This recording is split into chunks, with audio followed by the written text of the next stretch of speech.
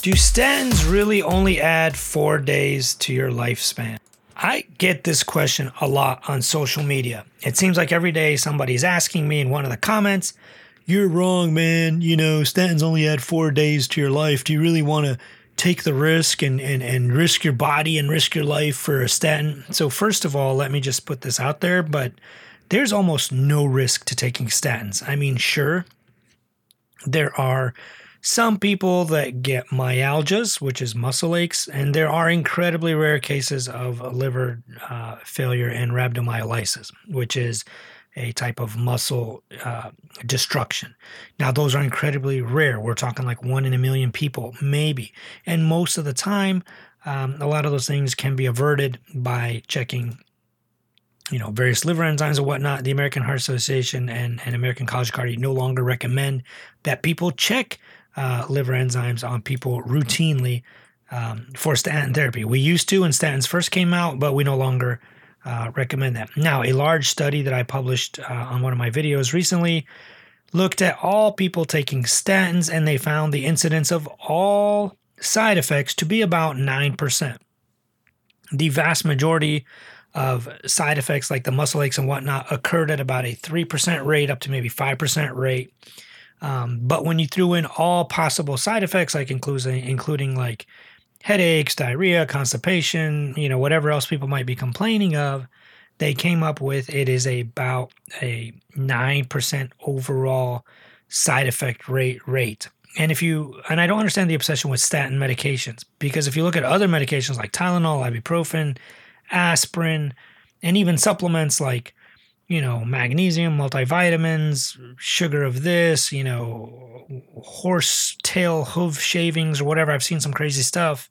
If you look at the side effect profiles and the side effects of those, it is a tremendous amount of side effects. So I'm not sure why people are obsessed with statins. So I see that there's like these cardiologists online and some other people that keep repeating this nonsense that taking a statin only adds 4 days to your life. So I was trying to figure out where this study was and how did they come up with this? Because if any of you guys have looked at any of the cholesterol trials, any of the statin trials, they literally, based on computed models and whatnot, and just what we know now. Unfortunately, statins have only been around since 1987, so we don't have really long-term data. We don't have 40, 50, 60, 70, 80-year data. Like, we don't, in 1987, if there's let's say a 20-year-old in 1987 that was put on a statin, today, let's just say 90 to keep it simple. Today, they're only about 40 years old. So, 40 to 50, let's say somewhere in that range.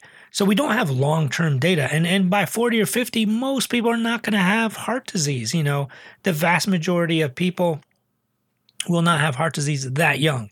So once we have, another 40 years of data and evidence, we'll know, hey, listen, compared to everything else, people who are on statins versus not, regardless of anything else, lived longer, and we'll know exactly how much. So I went back through all of the research and data to try to figure out where these people came up with this number, that a statin only adds 4 years to your life. And I could only come up with one study. Almost all the other studies, it showed like reductions in all-cause mortality, reductions in cardiovascular mortality, and they were significant. They were not just small little absolute reductions, like a 1 or 2% reduction here or there. It was like, large reductions. And we know carried out on a long enough time frame, if you've talked to me and heard a lot of my other videos, you'll know on a long enough time horizon that they will absolutely add decades to your lifespan. So one of the chapters in my new cholesterol book, and there's a link in the description to figure out how to get it and when to get it. You also get a sample copy and my lipid guide when you sign up. You'll get sample pages, sample illustrations. It's a beautiful, gorgeous graphic book. It's going to be full color. So one of the chapters in my book is, do statins really only add 4 days to your life? And I'm just going to read it to you because I feel like I don't want to miss anything. And the way it's written is probably very self-explanatory. So I'm just going to start there. Another claim made by the anti-cholesterol medfluencers is that taking statins only adds 4 days to your lifespan. If you have gotten this far, you realize that this is utter nonsense. There are even a few quote-unquote cardiologist medfluencers selling contrarian anti-cholesterol, anti-statin books that base their entire career based on this one single claim. There's no doubt that modern medicine has added 30 to 50 years to lifespans. If you have read other sections of this book, you will see that even in just cardiology, we have reduced death rates from cardiovascular disease 70% since 1986, and another 10% in just the last 10 years. See other sections of this book. Let's start by looking at world population levels. If we look at the population of the world in 1986, we had 4.9 billion people on Earth. Most of us remember that and recall thinking that was an astonishingly large number. In 2023, we have over 8 billion people on Earth, and the number keeps growing. Sure, much of this growth is due to improved living conditions, less war, improved infant mortality rates, antibiotics, clean drinking water, electricity, and large-scale agriculture. But a large portion of this population explosion since the 1980s to today is due to modern medications and therapeutics. More on the therapeutics later. So how do they reach the conclusion that you only add 4 days to your lifespan? It appears to be based on a study published in the British Medical Journal, Open Edition, titled, quote, "The Effect of Statins on Average Survival in Randomized Trials, an Analysis of Endpoint Postponement," unquote. The study looked at statin studies up to 2009 and later added 2010 and even 2011. The amount of studies used in this analysis was only 11. This is a very low number. They included studies that tracked all-cause mortality data. These studies lasted 2 to 6 years. Further, approximately 43,000 of the patients in these studies in this meta-analysis were on the weaker statins, which were pravastatin and simvastatin. They concluded that statins added 1 to 4.8 days of lifespan based on their models and projections. If you've gotten this far in this book, you already know the inherent problem of this study. The authors know too, but let's go through them one by one. Looking at studies that only followed people for 2 to 4 years on average will not give you robust data on all-cause mortality. At all, full stop. Read the section in this book on why chasing all-cause mortality in medical therapeutic studies is not helpful and is absurd, especially when people are only followed for a handful of years. Many of the studies included the weakest statins, and when the studies use atorvastatin and rosuvastatin, which are more potent statins, many times they were at much weaker doses. Sure, sometimes they had a higher dose, but that doesn't change the point. This reduces and diminishes effect size. They also used data that was available up until 2009 and maybe even up to 2011. Most statin studies up until that point were mostly on weaker statins and for shorter periods of time. The first statin was discovered in 1987. It wasn't until 2001 that rosuvastatin, Crestor, came to market and was widely available. Because it wasn't generic until 2016, most people were not on the most potent statin or not on it for very long. Further, taking a snapshot of 2 to 4 years and extrapolating it over a lifetime isn't accurate, since we now know that risk reduction is cumulative and the absolute risk reduction improves drastically over time.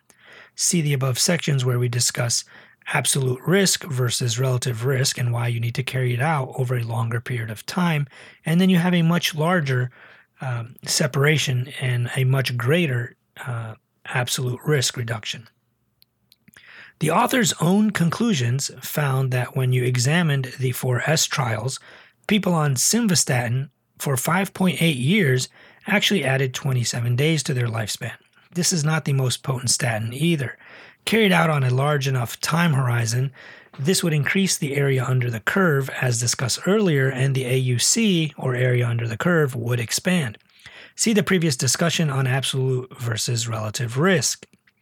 The authors also explained that this is the survival gain only during the trial time. For example, the Jupiter trial was supposed to run for 4 years, but was stopped early due to tremendous benefit and only ran 1.9 years. They concluded that this means that being on Crestor 20 for only 1.9 years adds 7.25 days to your lifespan.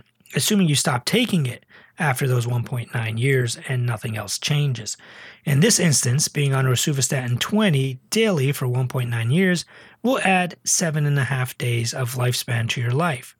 That's all we can conclude. This ignores and assumes no compounding or cumulative effects, just that 1.9 year intervention alone adds 7 days to your life. Again, the effects of statins are cumulative and the area under the curve will expand the longer you are on them.